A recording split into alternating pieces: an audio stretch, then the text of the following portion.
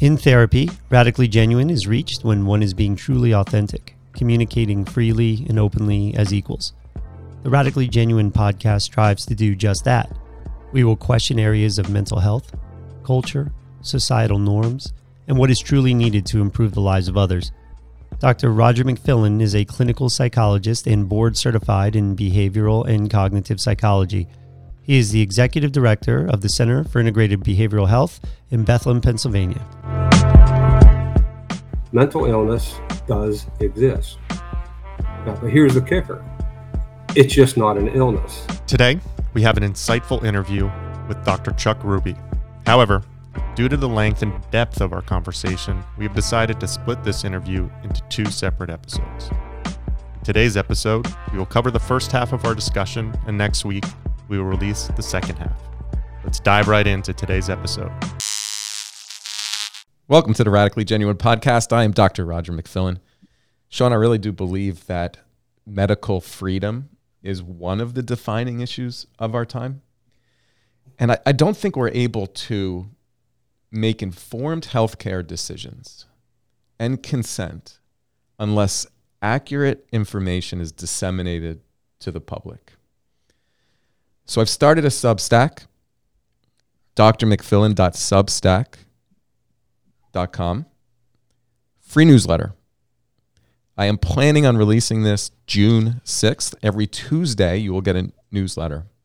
Whether it's this podcast or my Twitter account, we're trying to highlight information that contradicts the narrative. The narrative being very industry-driven for the purpose of often monetary manipulation of the people for various reasons that have influenced the American public and our healthcare system. If you're not armed with information to be able to ask your healthcare professionals or question some of their recommendations, I feel like we are at risk for entering into a treatment or a conceptualization of our difficulties that can ultimately create harm. And I've been looking forward to this podcast for quite some time. Today's guest, I find fascinating. I've heard him on other podcasts. I've read his book. And Sean, as I was mentioning to you driving in here, I believe I found somebody who has the same questions that I have had in my training as a clinical psychologist. Ones that I, felt like I was really outside what is the norm in thinking. And every time I questioned it, you get some blank stares or it's almost ignoring the issue until there was a point where I couldn't just continue working in the same way anymore. But after reading his book, I realized, he's years ahead of me in his thought process around this. His book is absolutely fascinating in being able to reasonably prove various arguments that we're going to get into today. He's also a fascinating person as far as just a background perspective. And so wanting to get into how he turned into a psychologist that is working and promoting ideas that are outside the mainstream to prevent harm. I'd like to introduce Dr. Chuck Ruby to the Radically Genuine podcast. He is the executive director of the International Society for Ethical Psychology and Psychiatry, a nonprofit organization of professionals and consumers of the psychiatric industry. I'm proud to be a member, and I just registered this morning. It was on my radar to do, and every time I think about it, I'm away from my computer. But this morning, I am a member. The focus of this outstanding organization is to challenge the traditional notion of mental illness and mental health, and to call for alternative and humane ways to assess and help those who suffer from emotional distress. He is the author of an amazing book, Smoke and Mirrors: How You Are Being Fooled About Mental Illness, an Insider's Warning to Consumers. He is also the current director and general manager of the Pinnacle Center, a large private group practice in Southern Maryland, just outside the Washington, D.C. metropolitan area. Dr. Ruby was trained at the Florida State University, receiving his PhD in psychology in 1995. Psychology is, interestingly enough, a second career for Dr. Ruby. He is a retired U.S. Air Force lieutenant colonel who spent 20 years in the fields of criminal investigations, counterintelligence, counterespionage, and investigative psychology in a variety of assignments across the globe. Fascinating to get into some of that. Dr. Ruby, I want to welcome you to the Radically Genuine podcast. Wow, what an introduction. Thank you so much, and I'm so glad to be here.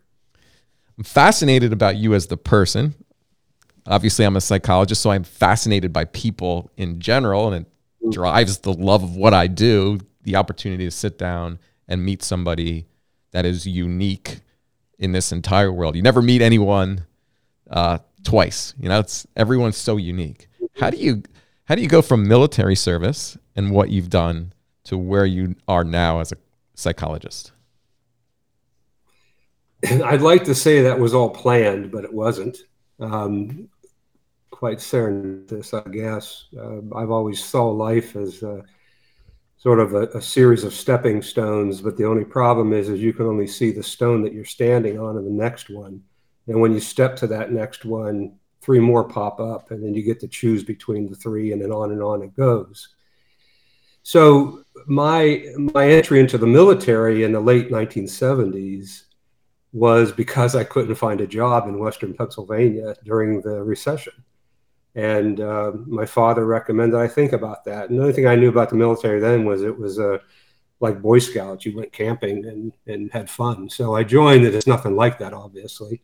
I ended up in the Air Force.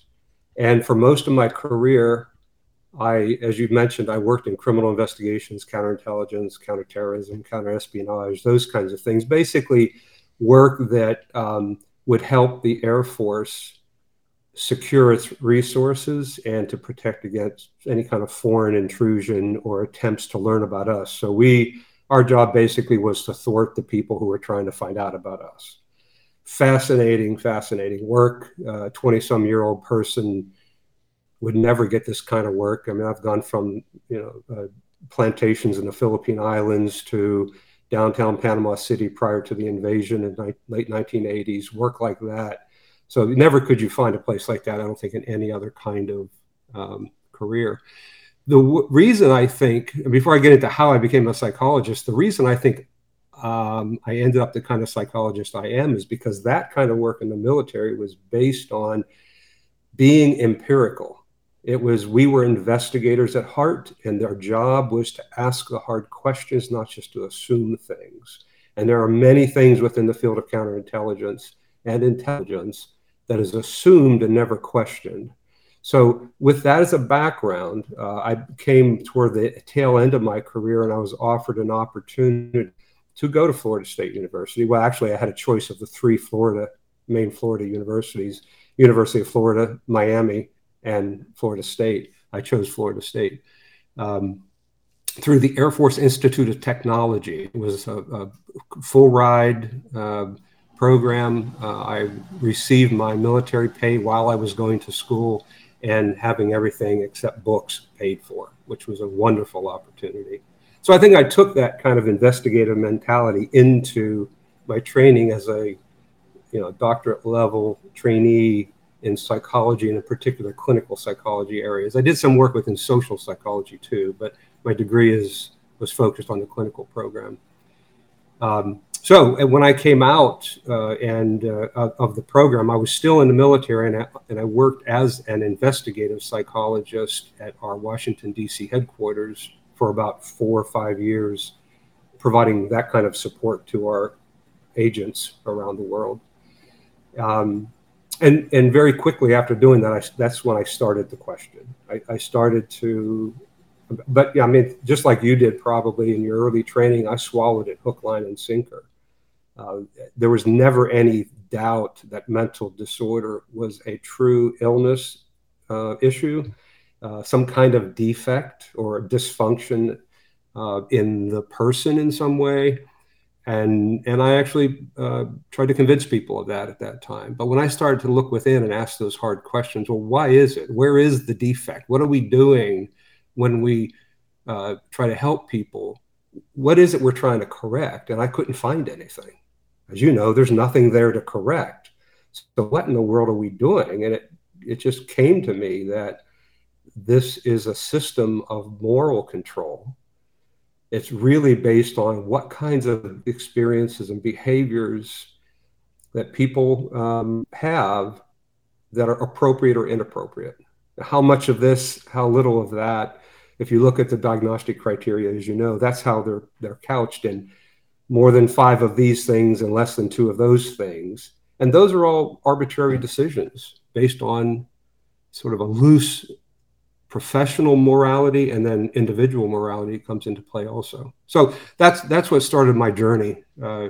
Once I retired from the military in 1999, I had already joined the Pinnacle Center at that time. I wasn't in charge of it at that time. I was just wanting a few days a week to do psychotherapy with people and go fishing the rest of the week. Well, that didn't work. I ended up doing this full time and even more.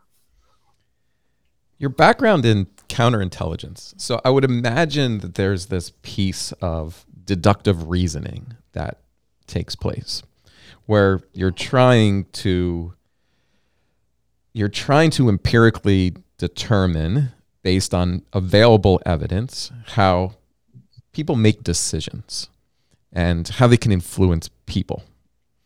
And I can only begin to surmise that part of your journey to challenge the authority is your skill set in being able to, I'm just going to say, like, determine what's bullshit and what's not bullshit through this deductive reasoning process. So when I was in graduate school, I did accept certain things to be true because there was a trust.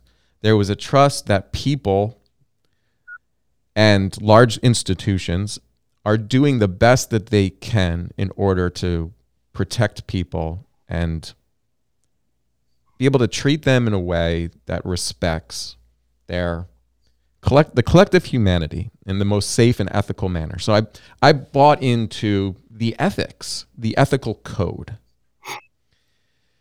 And as you well know, and was highlighted in your book, is if we are going to adhere to an ethical code to protect the welfare of others, then we have a responsibility to question authority. Is there something unique to you that allows you to kind of see outside what is presented to us or what is considered to be mainstream, and then question authority through that deductive reasoning process? Yeah, I just until you asked that question, I never thought of this, but similar to how my investigative training in the military has helped me really go through the weeds and pick apart claims and try to find evidence for claims and so forth. So as an investigator, it was trying to find the elements of proof for a crime, that we had enough evidence to prosecute and then obviously convict someone.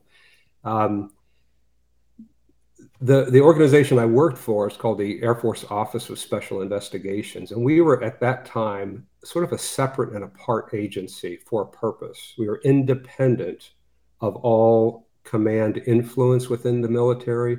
We reported directly to the Secretary of the Air Force.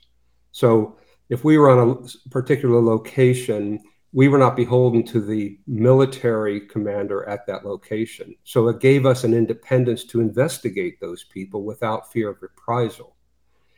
That has changed, by the way. 9/11 changed a lot of things, and that happened after I left. But our organization now is sort of part of the command structure, more so than it was, and I think just out of national security interests.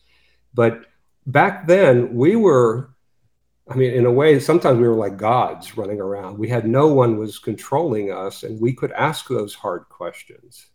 And until you just asked me this, I'm wondering if that perspective I had of feeling outside, looking in, and being able to comment on problems inside there without fear of reprisal. Maybe that had a lot to do with this. Now, I'm in my current work, I'm constantly in fear of reprisal. I've been lucky that I haven't had anything lodged against me. But in the kind of work I do as an independent practitioner, I don't have any bosses except for the people who I try to help. They're my boss, and they have fired me from time to time because they don't like what I do. And that's fine. That's their job to do that. But I don't have to worry about towing the line, just like I did in the military. I didn't have to worry about pleasing my bosses at all. And I think that does give me a little bit of a different perspective of, it's a possibility that isn't there for some other people in my job here.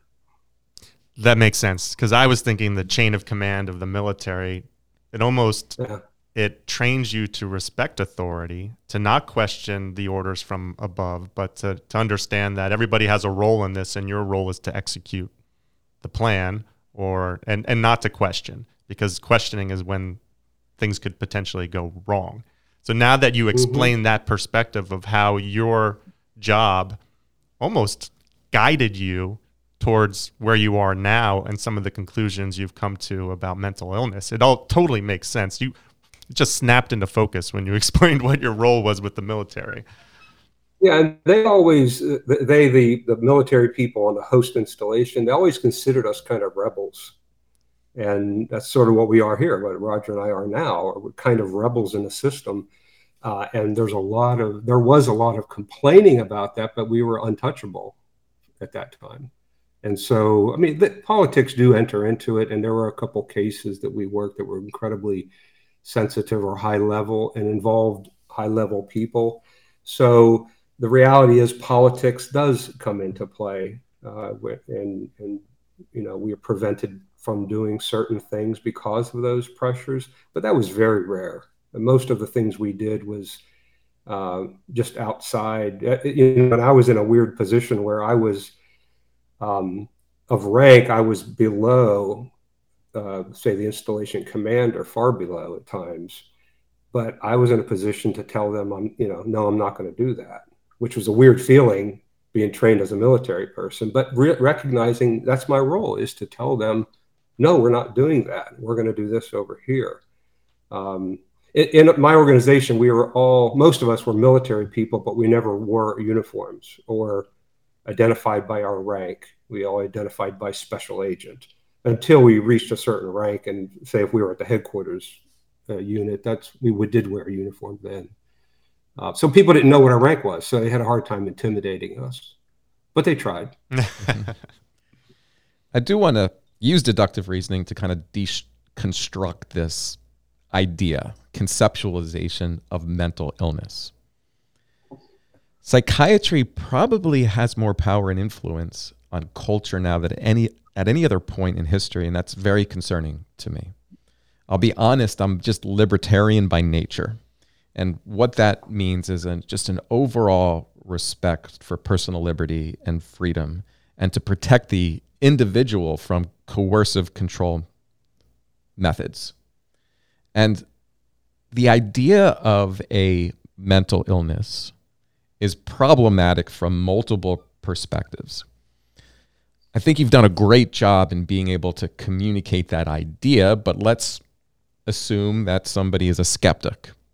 Dr. Ruby, what are you talking about that mental illness does not exist? I will walk down a major street in a U.S. city and I will observe somebody who is talking to themselves and homeless and clearly not being able to function. Are you telling me that is not an example of mental illness?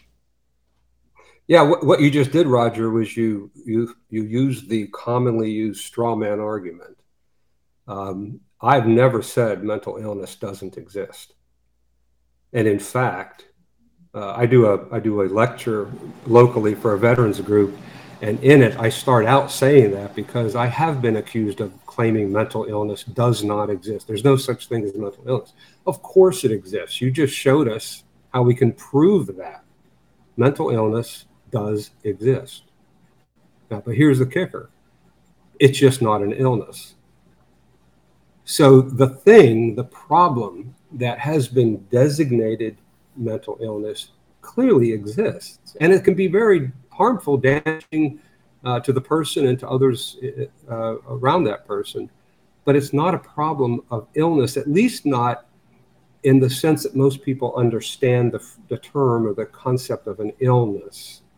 I don't know if you saw recently Ronald Pies, well-known person within our area, our field, is I would call a defender of the mainstream industry, mental health industry.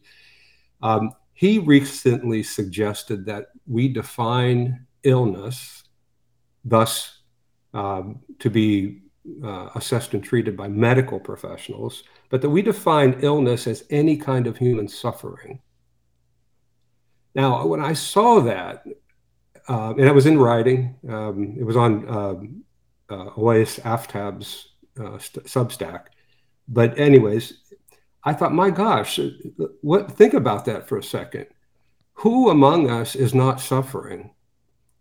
And how often do we suffer? I mean, I had a recent incident here where I found a little family of birds in a bush at my house that I was going to have the landscaping people remove, and I had to stop them because I wanted these birds to grow up and fly away, right?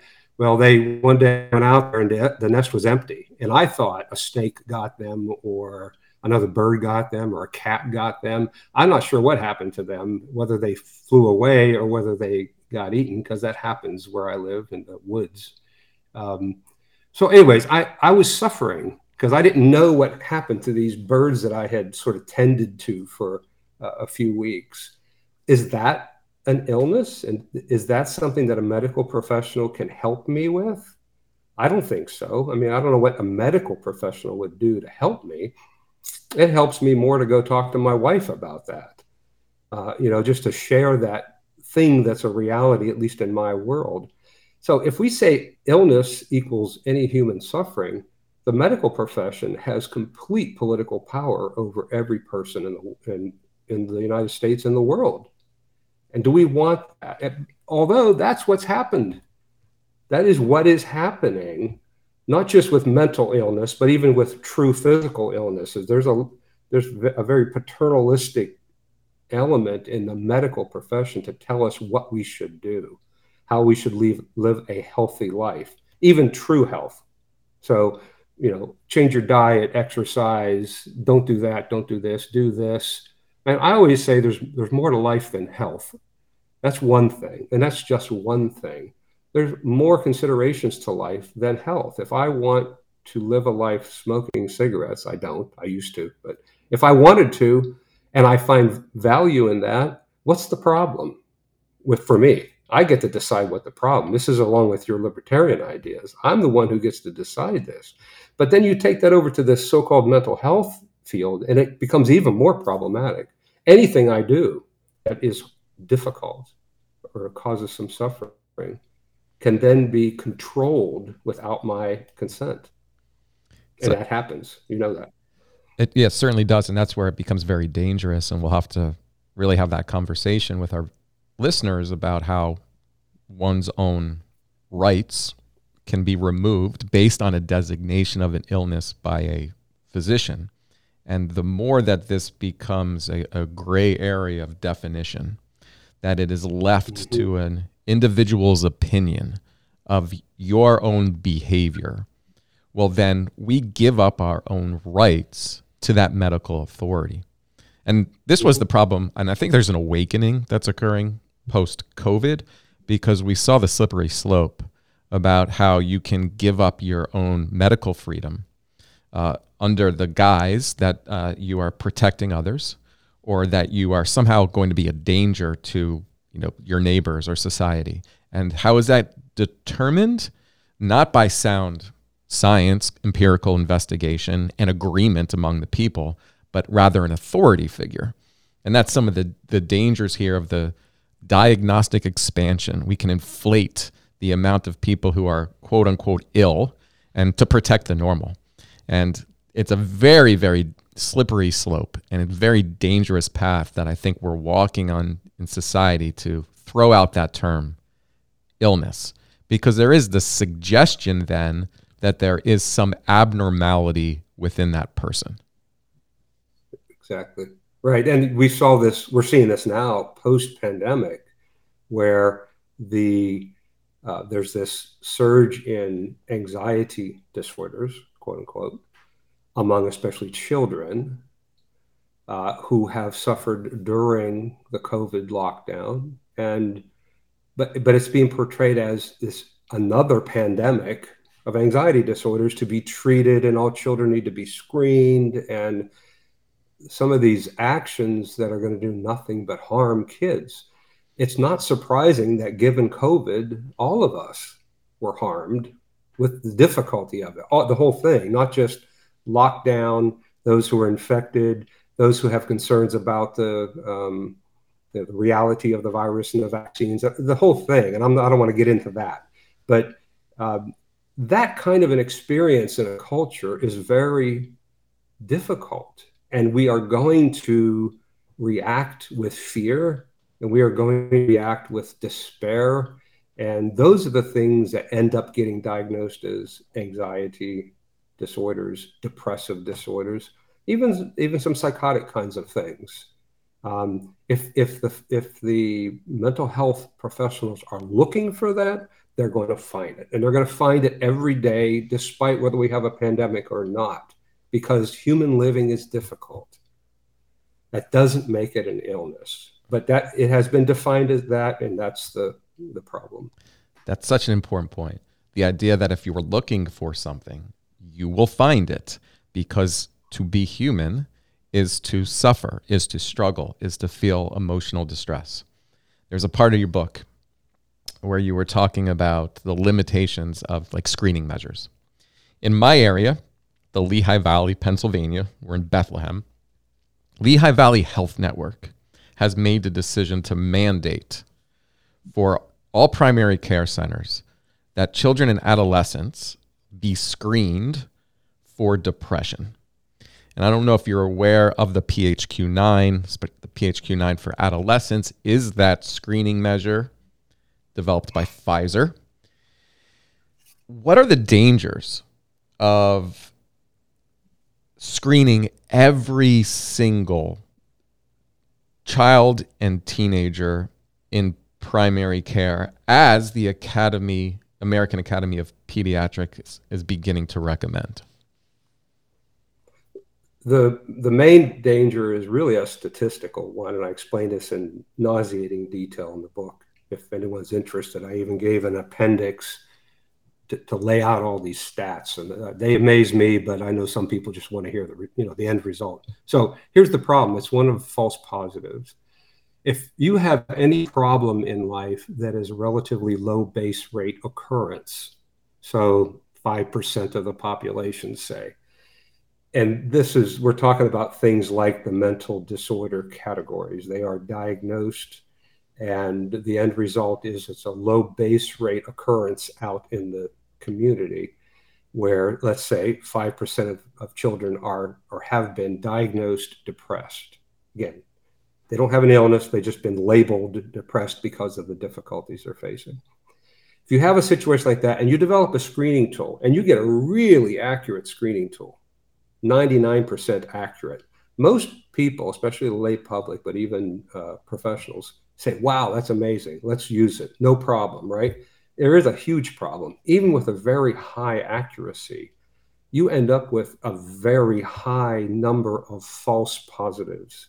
And I'm talking about a very high. So I think in the book, some of the examples, some of the hypothetical examples I gave with a very highly accurate screening tool, 90% of the people who were identified as having that problem don't have that problem. 9 out of 10.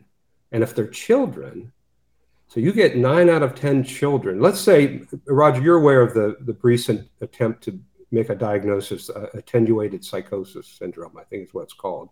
basically for teenagers who are at risk of becoming schizophrenic. If you do a screening tool like that, and 9 out of 10 of the people you identify as needing preventive treatment don't have the problem, but you still put them into the pipeline for this so-called treatment, and they're young people who haven't even applied for a job yet, that's going to ruin their lives. They don't have the problem, and it's been decided they have the problem.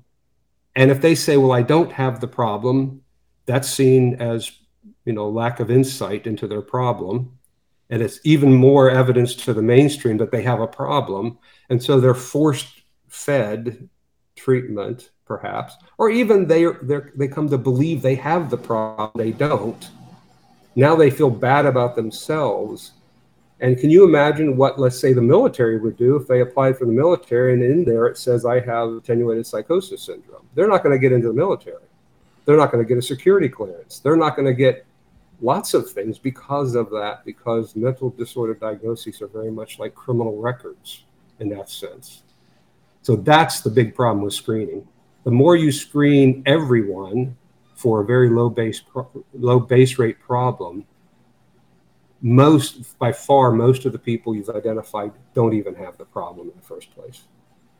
It's like that movie Minority Report, where you're held guilty for a crime you haven't committed, and your whole life is just ruined as a result of somebody saying, like, this is going to happen to you. It's like you're walking around with a time bomb in your mind of what your future is inevitably going to happen when it's not real.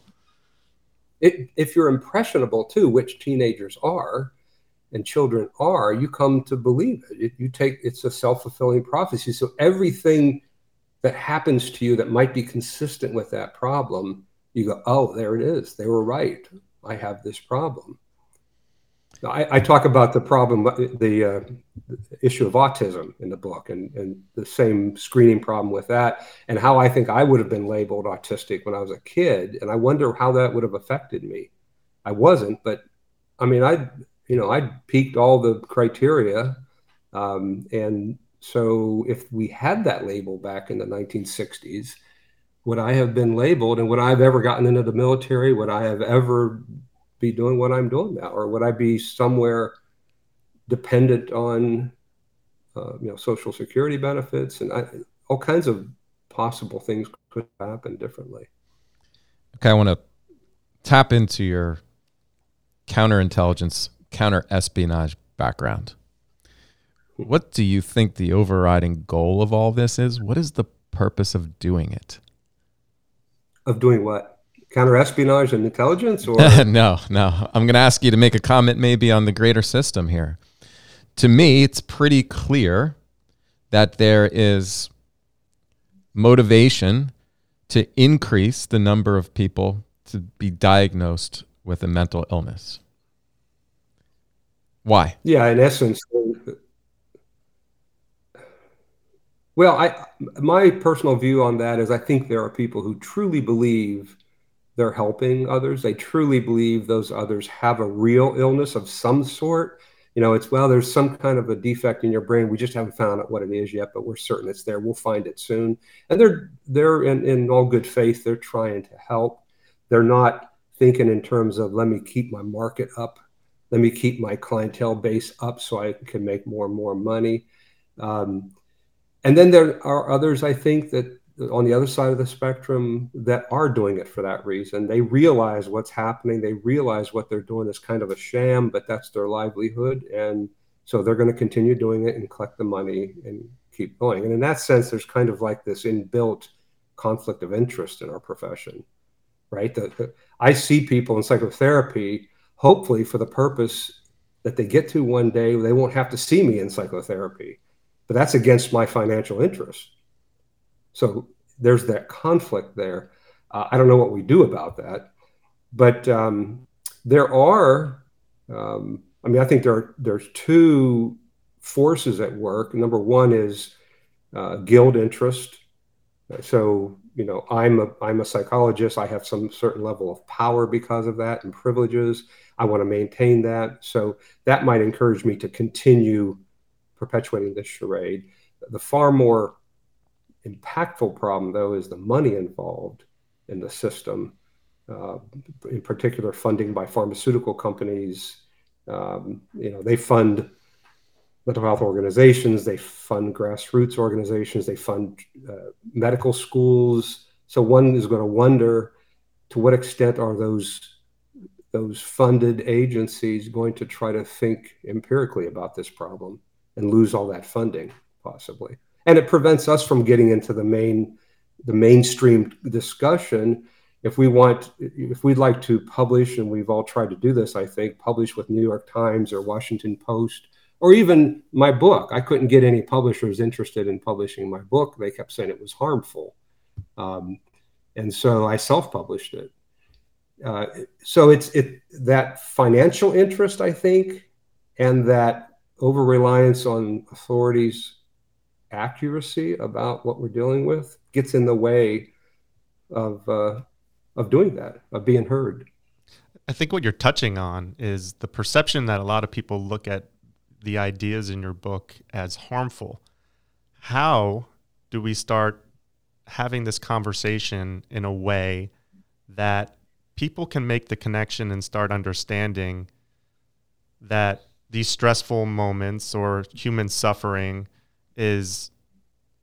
can be enhancing to your life and not debilitating? It makes me think of that work of Ali Crum on beliefs and mindset. I think she's a Stanford University professor. And I think she touches on military training as well, as the approach of, maybe it was the Navy SEALs, to look at stress as enhancing and how their body responds. And they basically become stronger as a result of it when it comes to resilience. If we're training people to immediately look at human suffering as debilitating, then that gets ingrained in culture. So you have publications like national newspapers and news networks that are refusing to share your perspective because it's harmful. How do we get that to change? That's a $64 million question. We're trying within my organization. We're trying to get a discussion going, at least, but we have to rely on Twitter and Facebook and social media platforms, and having our conferences. And we're having a conference this fall in the Los Angeles area, finally getting back into person conferences. I think the better. So I've spent some time going to Capitol Hill and talking to legislators about this, and they're very polite and they listen. But as soon as we leave, some Pfizer rep walks in with a couple $100,000, and we just can't compete with that at that level, going from the top down. And I come to realize that it's better to do this from the bottom up, I think. So, and this was actually an idea that a colleague of mine had. Her name is Mary Neal Featon, and she runs a program called Warfighter Advance, www.warfighteradvance.org, where she helps veterans outside of a clinical and medical model, and veterans who had been within the VA system that have been nothing but harmed through that system. Usually a lot of psychiatric drugs thrown at them that have been not useful and actually very harmful. And she presents a more of a humanistic way to help them. And it's been a very, very rewarding program and very helpful. Hundreds of people have gone through it. But it was her idea, and through that program, that let's ignore Congress.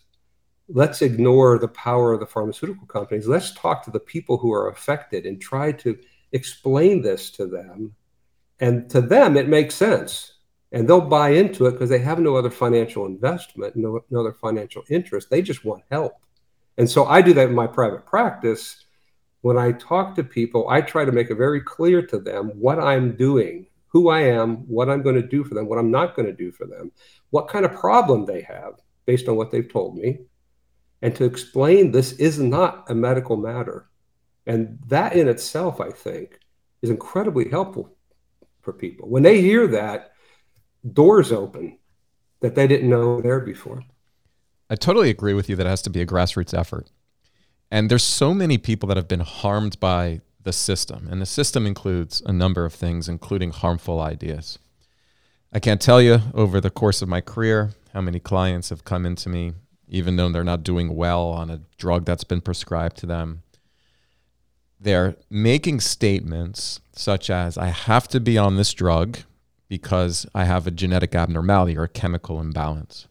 And maybe you can help me out, because I do believe in an integrative care system and collaborating care. I've been doing this for a couple decades. I've been requesting lab reports to identify the chemical imbalance that exists so we can measure it in the course of treatment. I have yet to receive one lab report that in any way corroborates the idea that somebody has a deficiency in a neurochemical. How do we get these lab reports? Yeah, there are none, right? You know that. Yeah, this is the I don't know what to even call it. It's the biggest myth that's out there, and man, it just won't die. Even though it's admitted to be an error by the people who perpetuate it, yet they just keep still perpetuating it. I like to think of it in terms of, there was an original chemical imbalance theory that was version 1, and it has publicly been debunked by the very people who perpetuated it. But now there's a version 2 or 1.2 maybe, and it's a little watered down. It's not you have depression because you have a chemical imbalance in your brain. It's not just serotonin, but the version 2 is, it's thought that chemical reactions in the brain and brain circuitry malfunctions are involved in the thing called depression. It's that, and it's now portrayed as just sort of a part of the overall thing called depression. But in actuality and in practice, it is used as the main thing, and still attempts to target that chemical, mechanical, brain functioning alleged problem is the focus. You know that. I've seen, I don't know, thousands of people in my career in therapy, and every one of them who had a prescription for a drug, of all of them, none of them were told otherwise than that when they asked the question. Many of them didn't ask the question. There was just the assumption that, oh, my doctor knows, I better take this thing. Not realizing what it does, what it doesn't do, the harms involved. There just isn't informed consent about that. Because to have informed consent, the prescriber would have to say something like, we know there's no chemical imbalance in your brain, and we know this drug isn't going to correct anything that's dysfunctional in you, but we suggest you take this for life. Now, people wouldn't take it if that were the message, but that's the truth. Some people might. Know, if I said that to someone and they said, well, I understand that, but I want to take this drug because I just feel better when I'm taking a drug. I'm fine with that. But I would wonder why you spend all that money and time to go to a doctor to get it. You can just stop off at your bar and have a few drinks every day. That would do the same thing in a way. But we just don't, we do, but the mainstream doesn't give that information out so people can make an informed choice. I'm a bit of a history buff, so I do like to consider things in historical context.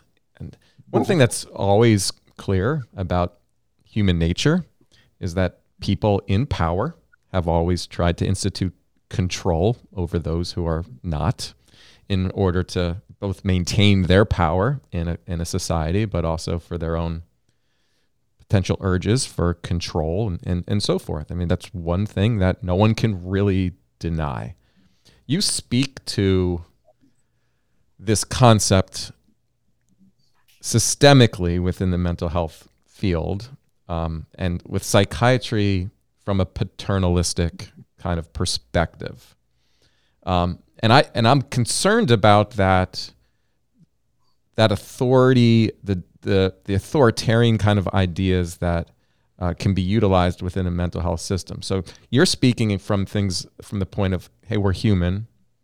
Let's collaborate. Here is who I am. You have the freedom to choose or not choose. Here's what I can provide. Here's an alternative. Here's I can serve you. You can choose it. I respect your individual right to choose.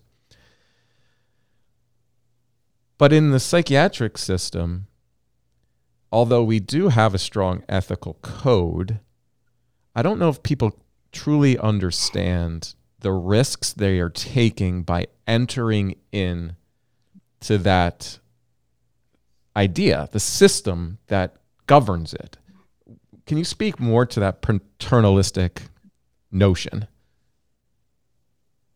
Yeah, the paternalism of our industry, the authoritarianism of our industry, is based, I think, fully in the idea that, number one, mental illness is a medical problem. It's something that affects you, not something we label you with when you are having a particular problem. And there's a big difference there. So, for instance, the label diabetes doesn't refer to the problem. Diabetes refers to the thing in the body that's not working right that causes the problem. That's how the convention sees mental disorder. There's something in the body that causes depression, for example. And that something affects one's reasoning, one's logic. It affects one's rationale for acting. It affects one's insight. And so there's this built-in way to discount people, to discount their desires, to discount their choices, and just to say, well, obviously, you don't have the ability to make a choice that's in your best interest. That's the big difference between the so-called mental illness and real illness. When we have diabetes, we have the right to refuse treatment. If we have cancer, we have the right to refuse treatment and die of cancer if we want to. Any physiological illness we have the right to not do it and to live our life the way we want to. But when you get into this mental disorder area, we don't have that right, because the disorder itself is said to jeopardize your ability to make sound decisions. And so we have it all covered. We just say, well, you don't know what's best for you. And we've seen this happen a lot. And we're going to dictate what you have to do, to include incarcerating you, to include injecting you with drugs, to include forcibly giving you electroconvulsive treatment, to make you more in line with what we say is more appropriate. There's the morality of the system. It's all based on what we say is appropriate. And we have incredible power to do that to people in the position that you and I are. We're licensed, we're credentialed, all that stuff. And the law gives us a lot of power to control people that way. And so you can imagine state authorities using this, and psychiatrists and psychologists being willing to be used in that way to control people and to make them more manageable. I mean, I have no problem with managing people's behavior. I'm not an advocate of laissez-faire anarchy or anything like that.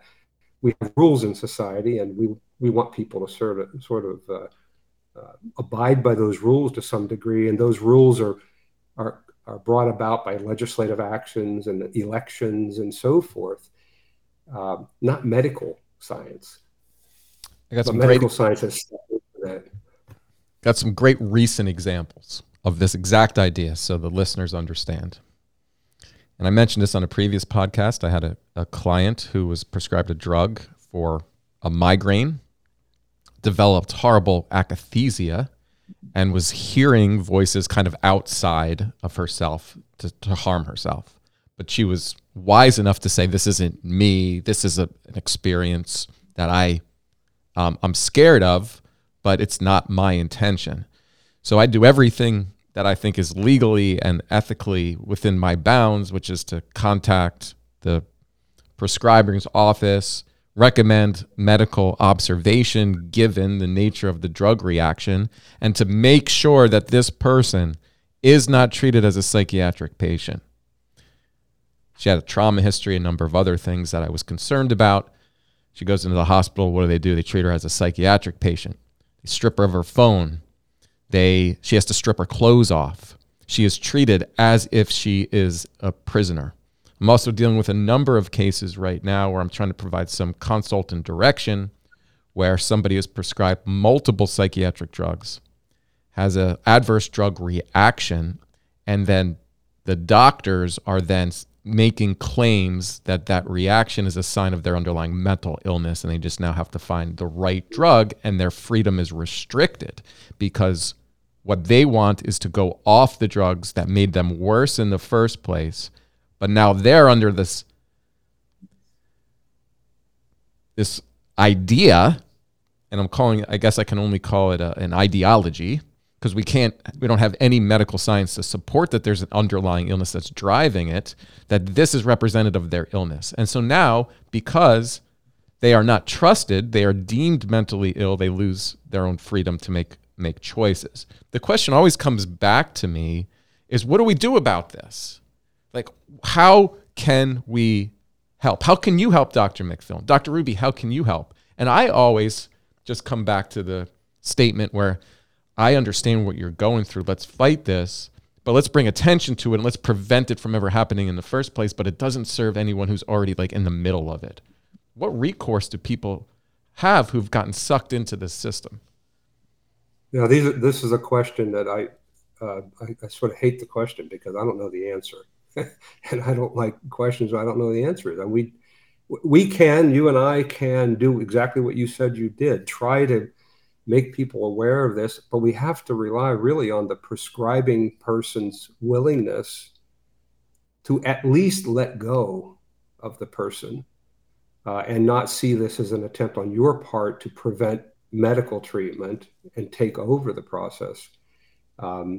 Clearly, we can talk to our clients about this and we can explain to them what might happen if they want to go off their drugs because of the effects like akathisia or the other numerous negative effects of psychiatric drugs. But because of the power that the industry has, we're going to lose in some cases. And that is unfortunate. Legal help is there. There's an organization called Psych Rights. I don't know if you're familiar with it. Jim Gottstein. Jim Gottstein is a lawyer that he lives in Hawaii now, but I think he started in Alaska.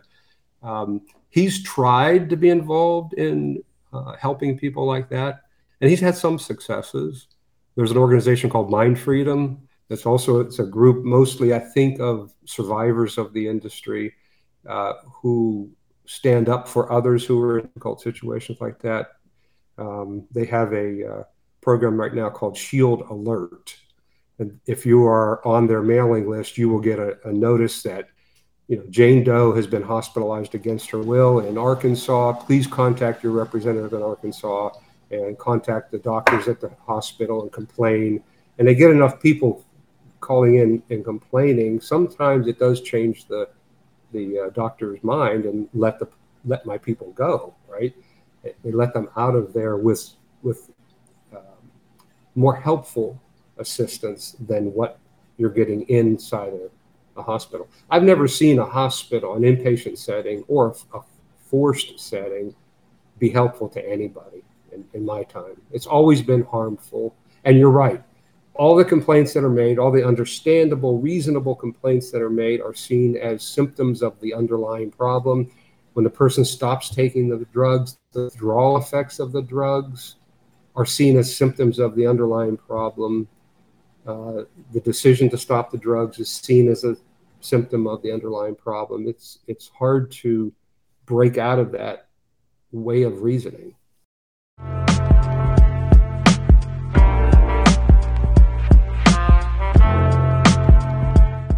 We hope you found the first half of our interview engaging and thought-provoking. Unfortunately, we've run out of time. But don't worry, because we will continue this fascinating conversation in the next episode.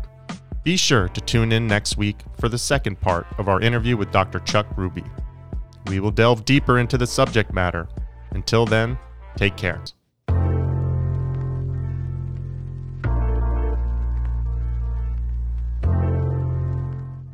Listening to a podcast may be therapeutic, but it is not therapy. Always seek the advice of your mental health professional. If you are in a crisis or you think you have an emergency, call your doctor or 911. If you are considering suicide, call 1-800-273-TALK to speak with a skilled, trained counselor. If you found this podcast interesting, please share it with a friend, subscribe through your podcast app, and engage with us through our social channels. And if you are concerned about a friend or family member, reach out. The 6 magic words, "I was just thinking about you," may make their day. Thank you for listening.